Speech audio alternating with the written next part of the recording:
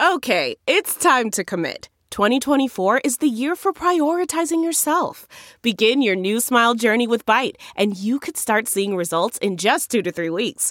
Just order your at-home impression kit today for only $14.95 at Byte.com. Byte Clear aligners are doctor-directed and delivered to your door. Treatment costs thousands less than braces. Plus, they offer financing options, accept eligible insurance, and you can pay with your HSA, FSA. Get 80% off your impression kit when you use code WONDERY at Byte.com. That's BYTE.com. Start your confidence journey today with Byte. Hey.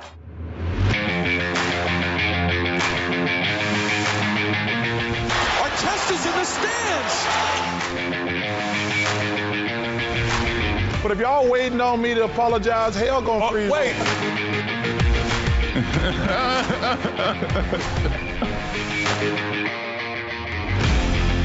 Welcome. Another episode of the Points in the Paint podcast, Stadium's NBA podcast. Ben Wittenstein with you. Zach Badgerhouse, of course, is in the house. Zach, we're excited. Playoff basketball we've been watching all weekend. It's been a lot of fun. I have watched an absurd amount of basketball past weekend. Every game. Every single game. And honestly, even before we get into the individual games, this has been, in my viewpoint, like one of the more exciting first rounds, even like game ones across the board. They've all been really good. Very good. No blowouts, to say the least. Some maybe have gotten out of hand towards the end, but for the most part, I think every game was competitive, at least first half, at least up until like midway, third quarter, whatever. Like it was pretty competitive, and I like that too. And we're gonna talk about an upset for a first game too, between the 8 seed and the 1 seed. Yeah, so you know what, we do our story of the weeks. We have our segments, every week, but I think for the playoffs, it's important. We can push the segments aside. We just might as well talk about some of these games with how they happen, because there was a lot of games, a lot of exciting stuff happening. So we'll just get the ball rolling here. This first series that we wanted to hit on, which in my opinion was the biggest surprise of the week and of the weekend, was the Jazz losing to the Grizzlies. And the Jazz lost. You thought that was a surprise? I thought I was surprised. You did. Man, I don't know why. Part of me, especially because I'm an idiot, I obviously bet on the Jazz. So you did. Wait, hold on. Wait. Before you even continue. Yeah. You bet on the Utah Jazz without Donovan Mitchell in game one of a playoff game. You were really relying on them threes. See, I didn't do the spread. Okay. Oh, okay. I put the money line in a parlay with the Suns, which hit. With the Suns. So look at you. You just okay. So you just picking against Brown for game one, which I can understand, because theoretically, sometimes Brian, he comes out iffy game one, kind of dominates game two. So I understand why you pick Phoenix. But back to Memphis, not picking Memphis though. Yeah, but once I saw that the Suns won and that part of the parlay hit, I immediately was like, well, the Jazz are gonna lose tonight, because that is how that works. You can't win a parlay that way. You one hit and the Jazz are gonna lose, and it ended up they lost, and they looked bad. They started the game pretty well. They were up, I think 8 or 9 at one point in the game, and second quarter comes around and they just look horrible. They're not matching the physicality of the Grizzlies. They're letting Ja Morant do whatever. Dillon Brooks playing well. Jonas Valanciunas taking advantage of Rudy Gobert. And I know, Zach, I have been huge on Rudy Gobert this whole season, but I think now is the moment that you can say I told you so, because he was horrible. He wasn't good. He had a few moments. I will give him some credit. He had a few moments in the game, alter shots, contest shots. And, they showed a stat line yesterday. He's second in contested shots per game at like 14.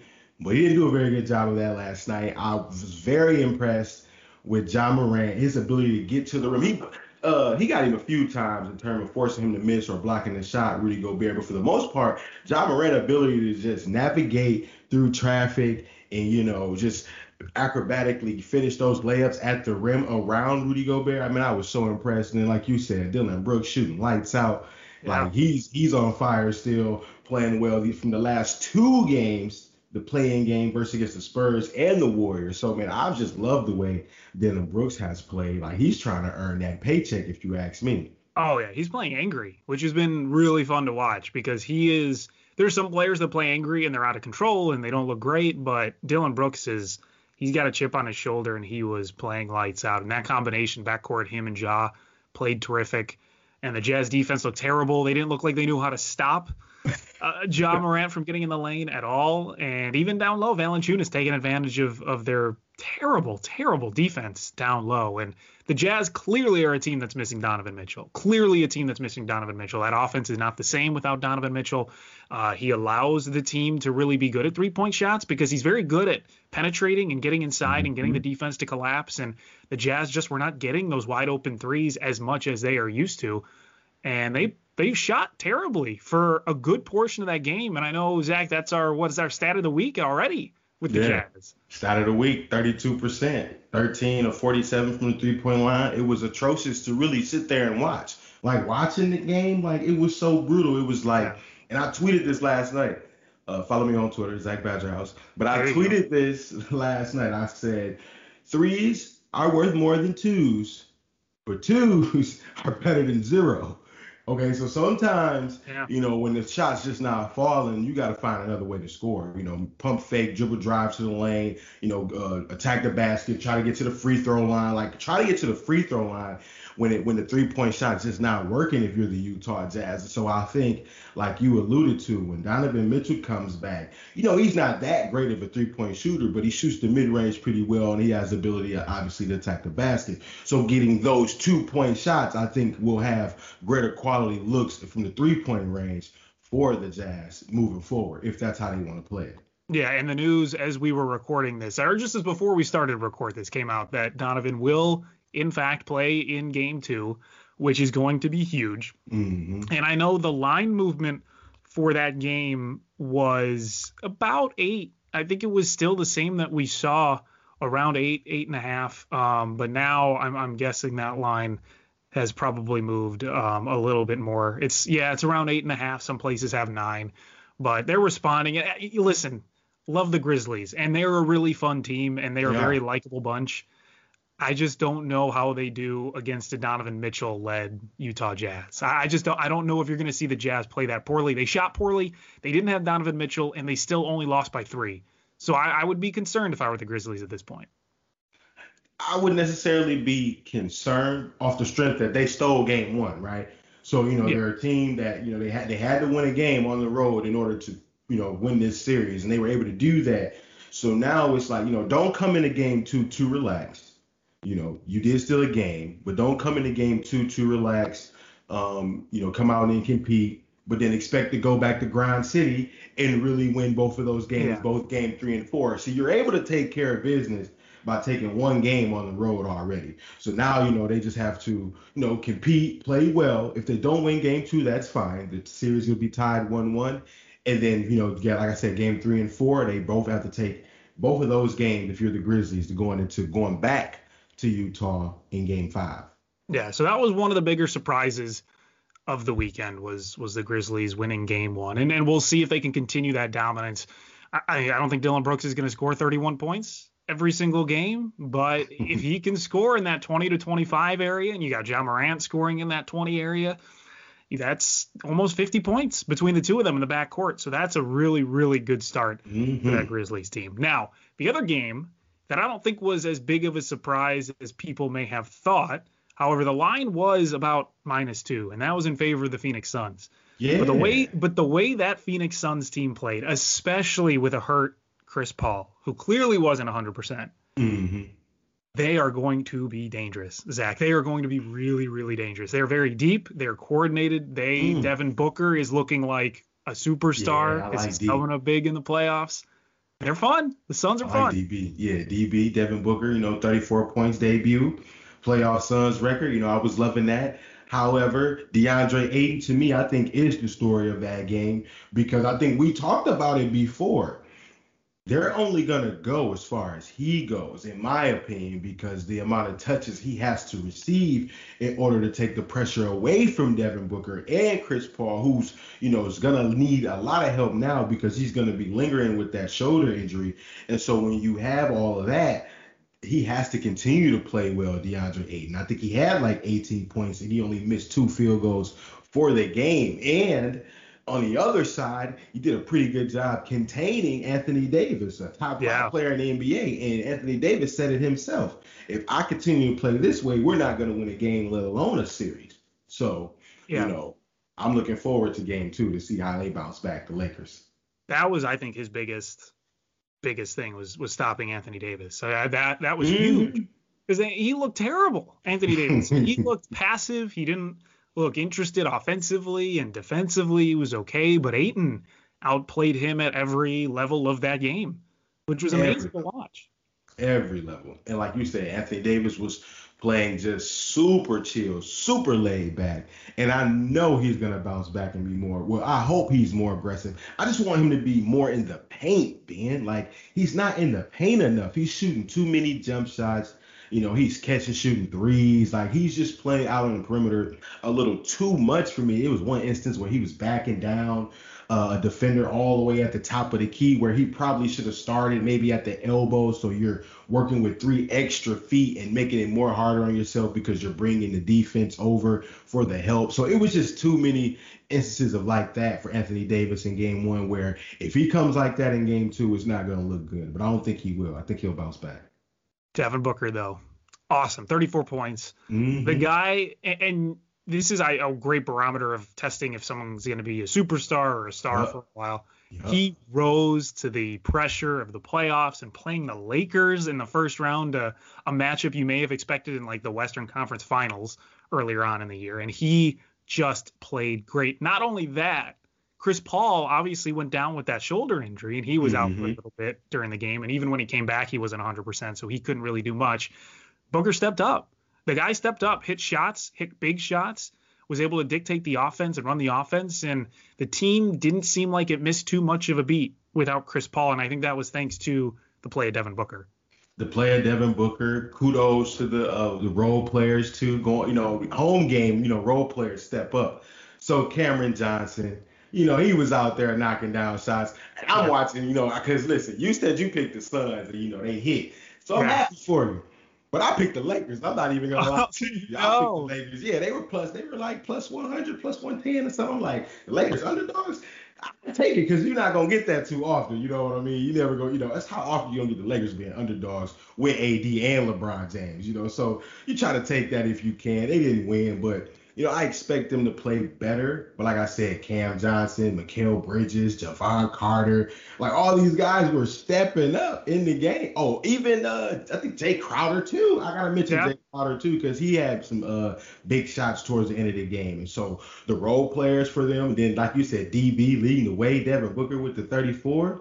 Hey, we might have a superstar rising, Ben.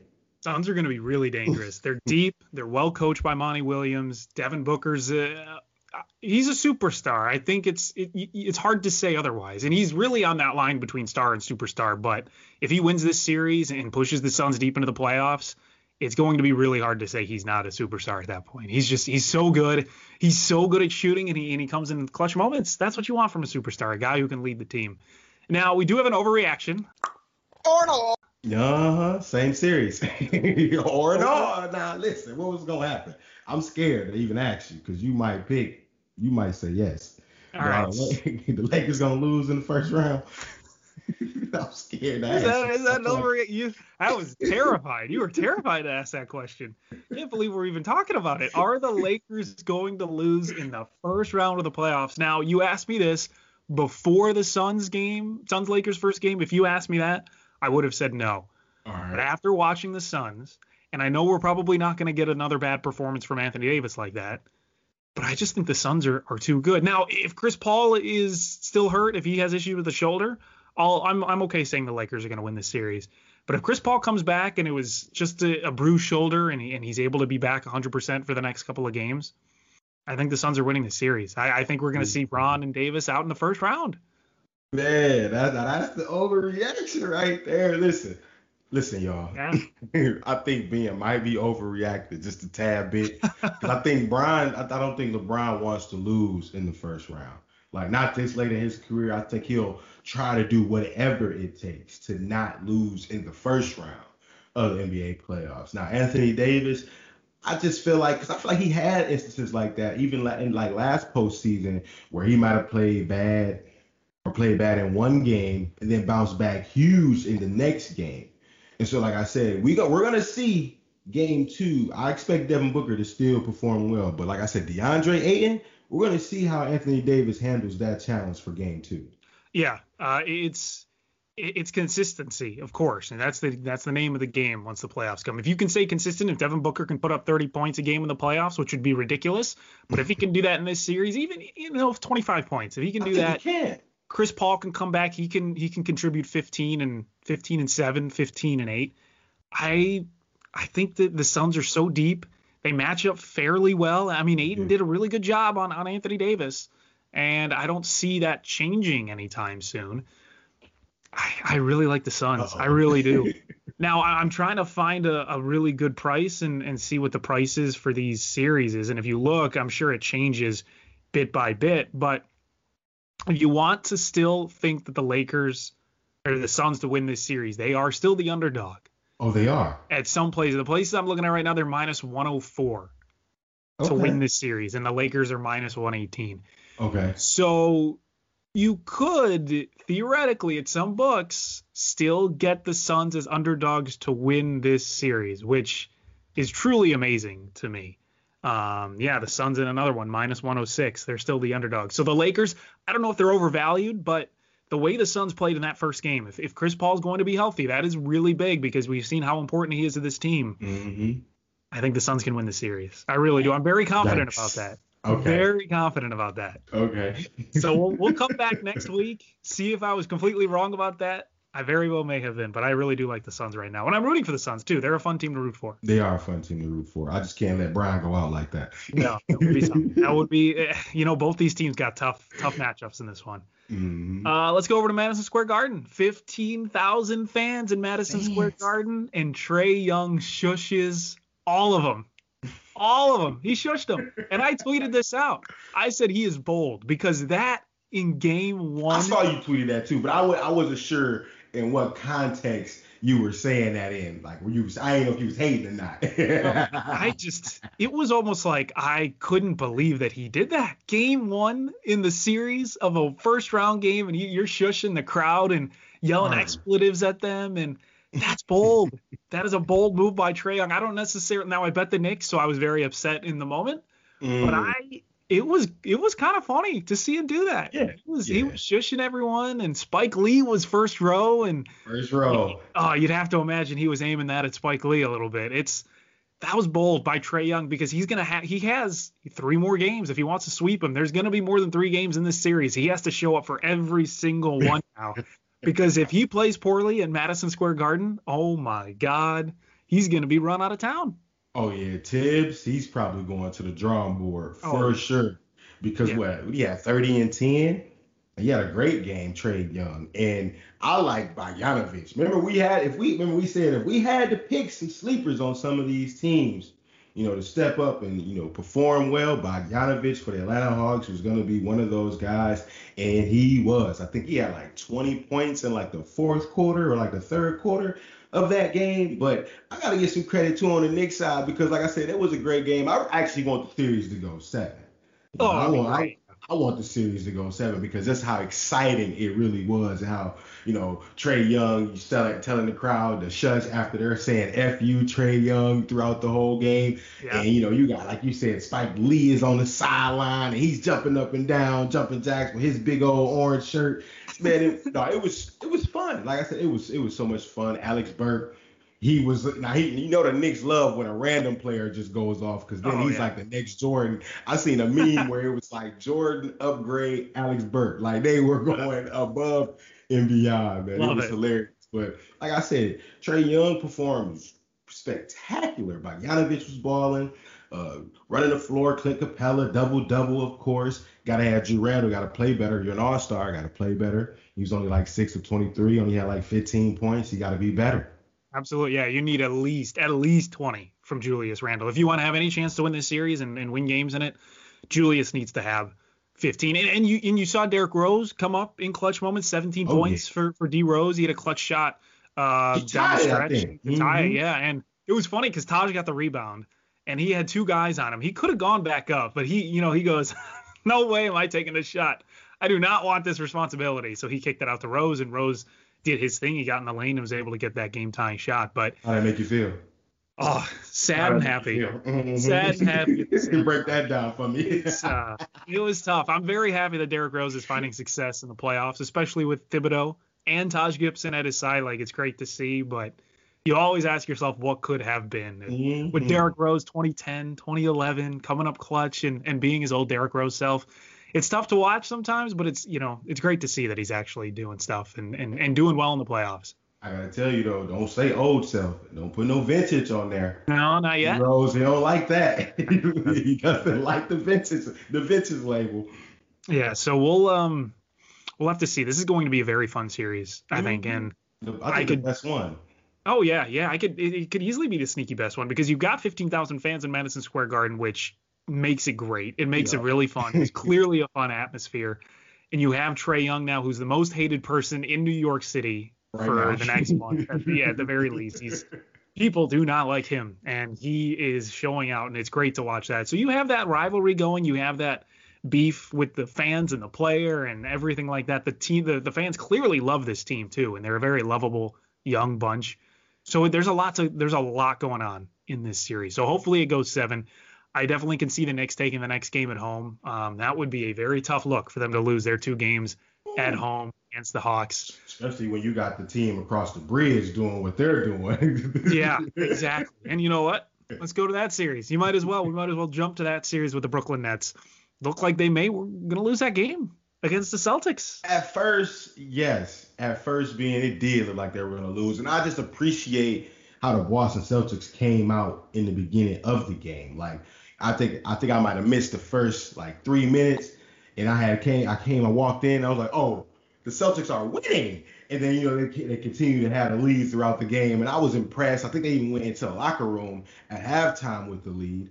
And so, going into the third quarter, that's when it got kind of different. That's when Kevin Durant and James Harden and Kyrie Irving sort of just woke up and kind of took control offensively of the second half and kind of just, ran away with the win. And so I wasn't happy with the outcome because me, I want to see the Nets lose, especially with the way the Celtics started. But yeah, it might be tough. Celtics may only win maybe 1 game in this series. That series, I wish they both would lose. Honestly, if that was possible. Just both the teams lose because I do not like the Celtics, and I love Jaylen Brown, and Kemba Walker's been fine, and I like Jason Tatum, but I just don't like the Celtics. So the Celtics winning is going to be tough, but it's going to probably be the Nets that take this series, and we saw what they can do, and they are never out of a game because they have James Harden and because they have Durant. They're just never out of it. And that is really tough. And that's why people think they're going to win the finals, is because even when they are down in the game, even if they're down 15, 20 points, they are always in it. They're always a team that can crawl back into these games because they're never short of firepower. So it's hard to count them out ever, really. And I think at some point, the Celtics even led by double digits. And then to turn around and the Nets win by double digits, that's practically a 20-point turnaround within itself right there. So that just shows you, how much offensive firepower the Brooklyn Nets have, and I don't really like it, to be quite honest with you. Yeah, they're just going to be a very dangerous team, and this is not going to be the series where they get pushed, I don't think, and I don't think anyone expects this to be the series that they get pushed in, but down the road, if they're going to meet the Sixers or they're going to meet the Bucks, there's going to be some teams that could push them, especially defensively. For something like this with those 3 superstars. Now, I don't know if you can shut all 3 down. I think that's probably impossible. But if you can stop 1, maybe even 2 of them with a super defensive effort, then I think you have a chance to win at least a game or so. But it's going to be very, very, very tough to beat this team. My thing for the Nets is what you can possibly try to do. Emphasis on the try. Emphasis on the try, man. Kevin Durant is Kevin Durant. That's a cheat code. Probably not going to be able to stop him.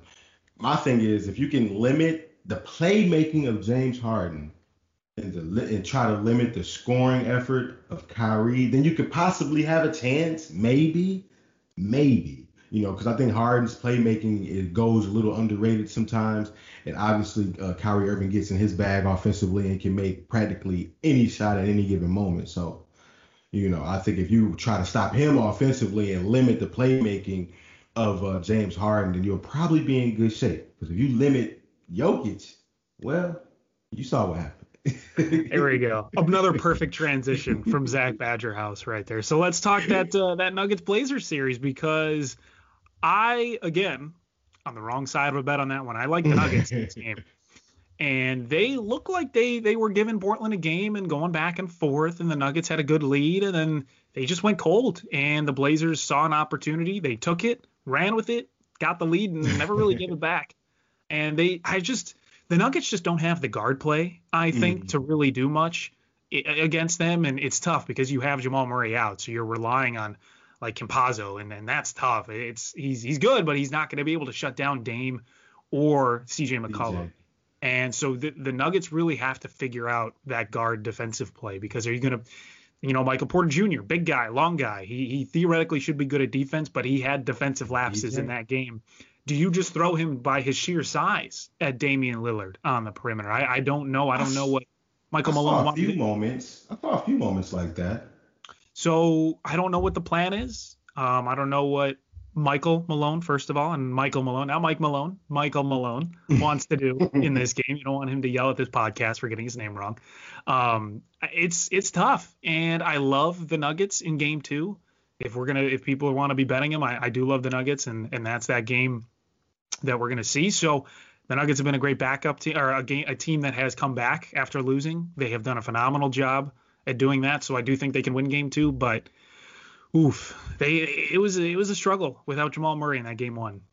Yeah, you saw the struggles from the guard play, and I like that you mentioned that. But the playmaking of Nikola Jokic was very limited. That's a guy who averages about 7-8 assists a night. I think he only had 1. He did try to carry the scoring load for the Nuggets, though. He did have about 34 points. 34 points, 16 rebounds, something like that. And then what I like the most, we can talk about Dame, and we can talk about CJ. That's all fine and dandy. But my headline for that series, the storyline for that series, is something we probably never even thought about or even mentioned. Carmelo Anthony back in Denver. Oh, yeah. Carmelo back in Denver, baby. And he was getting booed. He got booed. Did you hear the boos in that series? In the beginning? I did not hear that because I wasn't watching where we could hear it. But that is shocking that they booed him. Honestly, that's wild. Mm-hmm. I couldn't really believe it either, because it's just like, this dude did so much. He took him to the Western Conference Finals, the Denver Nuggets, competed at the highest level with Kobe Bean Bryant. They came up short, and he get traded to New York, and then, the rest is history. But he came out on fire, being lights out, knocking down a trade ball, turning to the crowd. I was so happy to see it. They talking about vintage Melo. Ain't nothing vintage about Melo. He just don't start no more. That's the only thing. He's just not a starter. He still can give you a lot of production, especially in the playoffs. 18 points, shot well from the field, and even better from the 3-point line.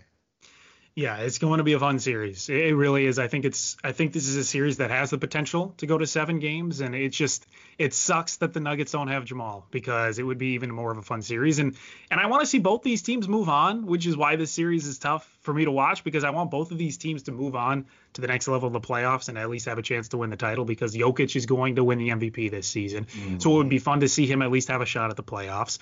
And then you're going to have Dame and CJ, who have just constantly been trying to finally get past that little line there where they can't make it to the finals. And this could be the year for them to do it. They haven't really changed the team up much, so they've been trying with the same type of team for a while now. So it would be fun to see them actually make that type of a breakthrough. Mm-hmm. And they're finally. They got Nurkic. Nurkic really don't be in the playoffs that much for them as of late. Yeah. But now he is, so they got him now. So we'll keep an eye on this series. It's going to be, I think, it's still going to be a lot of fun, and I think the Nuggets are going to be able to recover and at least win a couple games, at least at home at the very least. You got to win that game at home in Denver with elevation and everything. You have to win at least one at home. Some elevation. All right, we got Luka elevated on the Clippers. There you go. What's the transition? Luka elevating on the Clippers? He elevated on the Clippers. So what he do? He told Pat Bev, what did he tell Pat Bev? He said, you're too effing small. Crazy. Love it. I just like that. You don't see Pat Bev get trolled that often, too. Right to his face. And Luka was didn't care. You don't see Luka talking trash like that either. It's the playoffs though, so I was hyped. I was hyped about it. And he is too small. Why is Patrick Beverly checking Luka, Ben? I don't know. Yeah, I don't know how that happened. The Clippers did not do a good job with their switches, and I think it was Zubac was on Luka for like 6 of Luka's field goals, and they were able to get the switches on Zubac. Obviously, Zubac should never have to be guarding Luka one-on-one. So what the Mavs did tremendously was they were able to get some good switches, use the pick and roll effectively, and the Clippers losing game 1 in the playoffs in classic Clippers fashion, honestly. Classic Clipper fashion. Bro, it's so funny, bro. And they were at home. Paul George being pandemic P, playoff P, not showing up, not producing at the high level he's probably supposed to until it's too late in the game when it's probably already put away. Luka with the triple-double. I think that's his 3rd triple-double in 7 playoff games. That's like a NBA history record. So they better get their act together, the Clippers, before they go down 0-2, because KP didn't play well and they still wanting, Luka and them still won the game. Yeah. I don't know. I really thought that this was the Clippers series to win. I was all in on the Clippers. I'm like, they're going to beat the hell out of the Mavericks. The Mavericks have looked very inconsistent and usually bad most times. They struggle to score. They struggle to play defense. And that was just the complete opposite of what we saw against the Clippers. And maybe it's playing the Clippers that brings it out of the Mavs, or maybe it's playoff time and we're seeing Luka really step up and we're seeing playoff P step down. But I don't know. This is suddenly a series, and I could easily see the series going 7 now when I thought it couldn't go more than like 5. Really? You really didn't think, they could stretch it? I was thinking at least 6 for Clippers 6 maybe, but now with this game, it could possibly go 7. What you think? Yeah, no, I definitely think now it could go 7 games. And before the series, I didn't think it was going to go more than 5. I thought the Clippers, I don't know if this is the year for the Clippers, and I really don't know now. But before the playoffs, I was thinking that the Clippers was at it. I thought it was it. And you don't think so at all, which is why I thought this was the year the Clippers really figured a lot of the stuff out. They have the personnel that they wanted. Paul George can't be this bad in the playoffs every single year, I thought. And it's turning out he's just bad. He can't do it. Not his thing. Chris Middleton. Hey, he looking like Kobe B. Bryant. Oh, God. At least that's what I was telling my friends who didn't have the opportunity to see the game. I said, hey, you might not like this, but Chris Middleton, he just made a game winner. He kind of looked like Kobe on the last play. Yeah, he looked good. And that's the thing, too. And we talked about this on a podcast a couple weeks ago about the Bucks and how bad they have been in the playoffs because Budenholzer's been bad at coaching. And the other reason we gave, Middleton sometimes doesn't step up. And it's all on Giannis to try to make the Bucks win a whole series. And now they have Drew Holiday, who helped on defense. But Chris Middleton stepped up. And that is huge for the Bucks. They didn't have to give it to Giannis in the final moments. Giannis was covered and he was struggling at the line and probably not in the best headspace. They gave it to Middleton and he came through, and that is huge for the Bucks. You get a game with Middleton, you get the Middleton game, maybe he has a couple more games throughout the series and the playoffs. The Bucks are going to be in good shape if that happens. Yep, but I don't expect Bam to struggle the way he struggled. I don't expect Jimmy to shoot 4 for 22 because he was terrible. I also don't expect Duncan Robinson to go 7 for 13. I think that was all of his field goals were 3-pointers, being like all of them. All of his attempts were threes. So he was like 7 to 13 or something crazy. I don't expect him to shoot that lights out throughout this series. I think they'll adjust the Milwaukee Bucks. Budenholzer, however, man, I don't really like him, man. I'm with you on that, being like, I don't really like the way he coached. Like, he don't really make no adjustments. I don't like the fact that he continues to have Giannis at the 3-point line as opposed to being like around the block in the low post area, just so he doesn't have to dribble his way all the way down to the rim, and he can kind of already be there and kind of have that option to, dump it off to someone else and kind of just have the offense move. Offense doesn't even move, man. Everybody just stands there. Just stand. Yeah. No, you're not wrong. It's bad. And we could talk about Giannis missing free throws all day long, which is just unfortunate. The guy's in his own head. He got called 10-second call, which That was ever seen. ridiculous. He took 13 seconds. Why are you taking 13 seconds to shoot a free throw, Giannis? Come on. And he does better when he goes quicker, I notice. When he goes a little quicker, he doesn't have time to be in his own head. He goes through his motions more naturally. Just shoot a free throw quickly. You don't have to take 13 seconds to shoot a free throw. And you know they're going to be watching in game 2 for the same. Oh, yeah. Karan Butler's on the sideline, assistant coach for Miami. He's the snitch. He's the one calling it out. And I like Karan Butler, but he's the one on the sideline calling it out to the referee to pay attention to it. Smart. But it was. Yeah, you don't like the snitches. It was smart, though. And, and hopefully it makes Giannis just shoot more naturally at the free throw. He's not overthinking it, because he's overthinking it at this point. He's been so bad, and he missed 5 free throws in that fourth quarter that he has to be in his own head about this now. And his free throw percentage every season has just been going down and down. So I don't know the issue and what the problem is with it, but oof, that's all I have to say. That's just a bad look for Giannis. And then you may see the Heat just start fouling him indiscriminately when they feel like they can try to make a comeback and do a hack-a-shack type of Greek. Hack-a-Greek. Hack-a-Antetokounmpo. I don't know if that's the strategy, but it might be, because you're not going to stop him any other way. So send him to the line a couple of times. And the way Giannis plays too, and just not indiscriminately charging at the basket, he's got to stop. He has to stop doing that. He's going to either be called for a charge, or he's going to be sent to the free throw line, where he rarely is going to make 2 in a row. So it's just a useless way for him to play. It's a useless way for the Bucks to play. He should not get the ball at the 3-point line. Exactly. Ever. The highest he should get is at the high post, and then he can go to work. But he should never be shooting these spot-up threes. Never even have a shot at shooting the spot-up threes. It's bad. There's so many ways the Bucks can be better and more dominant than they already are, and Budenholzer just does nothing with it. Nothing. And they won the game still. They still won the game. No adjustments, still won the game. Just so bad. But we'll see what happens with them. And the other series we didn't mention was 76ers and the Wizards. And I don't know if that's going to be an interesting series at this point. Wizards played really well. It was kind of good at first, and then it kind of wasn't no more. I don't expect Tobias to get 37 points. That's true. But how many times do you expect Alex Len to almost outplay Joel Embiid? Bro, listen, let me tell you. I tweeted out, Alex Len is shooting too much. But that was because, like, at a point in the game, like, he wasn't making those shots. He wasn't playing very well, but then he started to become a little more active. But no, I don't expect that to really happen, like you said, throughout the series. Yeah, it's the thing with this Wizards game to me is it seemed like this was the game where they were going to give all of their effort, and if they won, they would be able to use that to play better in game 2 and maybe make it more of a game, maybe make it more of a series.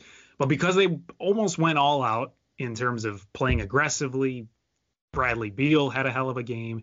Russ didn't, and that's a conversation we could have separately. But because they lost that game, it's almost like, well, the wind's out of their sails. They really tried hard to see how well they'd match up. And at this point, like, they're maybe going to get swept, maybe win one game at home once they go back to Washington. But that was the game that they needed. That was the game that they had. They were playing Philly close. They had the lead at points. Yep. Philly was missing easy shots. They weren't shooting well in that first half. That was the game the Wizards could have taken, and they didn't. And when you are that low of a seed playing a good of a team as Philly, you need those chances. You need to take advantage of poor shooting, and you can't have those games where it got away. The 76ers can have a game where it got away and they could still be fine, but the Wizards cannot afford that. And that was their game. That was game 1. They had it. They had a chance to win it, and they didn't. They did. They did have an opportunity to come out and take game 1, the Washington Wizards. But like you said, Westbrook didn't play up to par. He didn't play. Yeah, he didn't play up to par offensively. Didn't make a lot of shots. I think he didn't play as aggressive as he should have offensively in terms of attacking the rim in that form. I like what Bradley Beal was doing. He was aggressive. Even if he was missing shots, he still continued to stay aggressive offensively, attacking the basket. Man, he's a bucket. Yeah. Like he's just good. a flat out bucket. Like he could just go and get a bucket at any point throughout the game. But Embiid in the second half was a lot better than the first half to be able to really put this team away. I think they were struggling a lot in the beginning because Embiid wasn't really playing well and Tobias Harris was kind of carrying the offense. And that kind of was the reason why the Wizards were able to stay in the game. But if you can get enough offense from Tobias Harris and Embiid being Embiid, and Seth Curry is going to go out and make 3 threes in any quarter, then you'll probably be fine. And they'll ultimately probably win this series. I wanted it to go 6. It's looking like 5 now. You might think sweep, though. Yeah, I'm leaning towards sweep, but I can see 5. I can see the Wizards taking a game for sure because the 76ers, for as good as they have been this season, they still have had their games where they lapse a little bit. And I think the Wizards can still take advantage of that. And if you can have like Bertans playing well and locked in, he can hit a 3 from anywhere on the court, and you have Bradley Beal who is able to just play aggressively. 33 points he had. I don't see him scoring less than 30 in every one of these games. But you need Russ. You need the good Russ. Yep. And he has been bad as of late more often than he has been good. And he took terrible shots, and he was trying to bank it in, and it was just going wide left. Way on the other side of the backboard. I saw that shot too. and I mean, there was a chance the Wizards had to tie it up late in the game or at least bring themselves within one possession, and he just stepped out of bounds, and he didn't throw it to anyone. He was off balance, and that was a weird move. He has had a couple games where you're like, he looks off, and I don't know what it is. I don't know if it's pressure or if he's hurt or what it is, but they need Russ to be 100% Russ, and he has not been recently, and that's the only way they're going to have a shot at this series is if Russ plays like old Russ. All right, what's NBA Twitter talking about this week? We'll go to what NBA Twitter's talking about. A lot of stuff that they're talking about, of course, and people making fun of Trae Young, and obviously with his shushing in Madison Square Garden. But the first thing I wanted to talk about was Nate Bjorken with the Indiana Pacers, and we know the Pacers were knocked out of playoff contention, and they looked terrible in their last game. And there's been issues all season long with coaches yelling at players and a player mutiny with Nate Bjorken. And I don't know if he's going to be back next season, and it doesn't look promising because head management was talking about they haven't made a decision on him yet. And they said that he was bad at human management, which whatever that means. I take it to mean the players and him did not get along, which I don't know why you bring a coach back if him and the players are not getting along. That is not something you want to start fresh with for next season. But I do know a couple Pacers fans who are really ready for him to be fired and see that he's a bad coach. And I think it would be good for them to get rid of him. He just doesn't seem like he's ready to be an NBA head coach. And the name that has been brought up, Zach, and let me see what you think of this. But a coach with this team who's going to have TJ Warren back. They're going to have an offseason with Karis LeVert to get associated with the team, get the chemistry up. What do you think about David Fizdale for the Indiana Pacers? I like that. It fits. It's a match made in heaven. And I'm going to tell you why. That's his MO. David Fizdale is grit, grind. That's Indiana. Like, that's what they're about. Yeah. New York, it was kind of the same, but I think the market, the size, like, it was too big. Like, it was too big for Fizdale. Yeah. I think a team like Indiana, that fits perfectly for Fizdale. Like I'm thinking, like, that's just so crazy because the Memphis teams, you know, he brought them to life. He did what he could with those teams down there in Grind City. So, man, in the way that the Indiana Pacers play, they're going to fight. The bench mob is going to fight too. Yeah. Like, they're going to come in and they're going to provide that same spark that he's looking for on both ends. If he's the head coach, I like David Fizdale as the potential head coach for the Pacers. I like that. I think it's a really good fit. I mean, their starting lineup can potentially be you'll have Brogdon, you'll have TJ Warren, Karis LeVert, Miles Turner, Sabonis. Like, that starting lineup's really good, and then you'll have a pretty solid players coming off the bench. If you have David Fizdale, a very players-first coach, you know, every player has something good to say about David Fizdale. I think the Pacers could be really dangerous if they make that move. They have to get rid of Bjorken because he's been trash. Get a player coach. Fizdale, I think, is the right move for that. I like that. I think it could be good. People talking about Pandemic P on Twitter, as always. Can't play a playoff game without people talking about Playoff P, Pandemic P. I hope his mental health is okay when it's all said and done. But man, that brother be struggling. That brother struggles when it comes to the playoffs. It's unfortunate. And this is a question I got for you. You think Kawhi gonna leave if they lose in the first round, or if they don't make the finals? You think Kawhi gonna leave? Think he's gonna leave? I don't know. I would be surprised if he did. Because what team at this point could he go to? Like the Suns, I guess. Where else does he want to go? Like, I just couldn't figure it out. And someone said, "What about Houston?" I said, "Well, I mean, they got the young guy, Kevin Porter Jr. He'll probably blossom and be a subpar all-star. John Wall, he has to stay healthy. But I do like Christian Woods at least. Like, I like Christian Woods. He's gonna be an all-star, if not next year or the year after. Like, he's gonna be an all-star. He goes out there and can produce 24 points, 12 rebounds, make a couple threes, defend on the defensive side of the ball. So it can work. You just got to get him some supporting cast in terms of like a supporting bench, not just those young guys that are rookies or borderline G League players, because he's gonna want more than that. But the idea of Kawhi in Houston isn't so bad necessarily. No, him and John Wall would be a very interesting pair with Christian Wood too. I mean, I think you could have a good foundation, but I don't know why he would want to leave the Clippers situation now. If something happens with Paul George and he goes or they trade him or whatever, like I could see him possibly trying to leave, but he's in Los Angeles. He wanted to end up in Los Angeles. He's got really good management behind him. Ballmer is a great owner. Yep. They've got, Jerry West is, I think, one of the better talent of evaluators in the league, and they have the infrastructure around him to continue to compete every single season. So I don't know why he would want to leave, and I don't see him leaving, but it would be very interesting if they are knocked out of this first round by the Mavericks, if major changes are on the way and he's like, I'm out, I want to go somewhere where that's not going to happen. Hey, he's going to be an unrestricted free agent, and he didn't, he kind of brushed aside the idea of re-signing with the Clippers. So we just have to wait and see what happens. We will. So that's going to conclude this edition of the Points in the Paint podcast presented by Stadium, the #1 NBA podcast from Stadium. Yes, sir. I am Zach Batcherhouse. That is my main man's Ben Wittenstein. Make sure you follow both of us on Twitter. Make sure you follow Points Paint on Facebook and on Twitter. Make sure for all your NBA Association news, you follow Shams on Twitter. And you make sure you catch Trash and Treasure with Eddie and Felder. They drop every Thursday. Great content. And let me find out my buddy Ben got another podcast that he wants to drop bombs on that they just started. Tell us about that podcast, Ben. Yeah, you're coming on pretty soon to talk about NBA bets because with the playoffs getting spicy, we're going to have you. But yeah, Sharp Lessons, the newest sports betting podcast from Stadium. Subscribe, rate, review it, whatever you want to do. We're trying to come out a couple times a week. We had an episode come out today, so we're going to have Zach on to give us his best NBA parlays for the playoffs. You can be our parlay guy.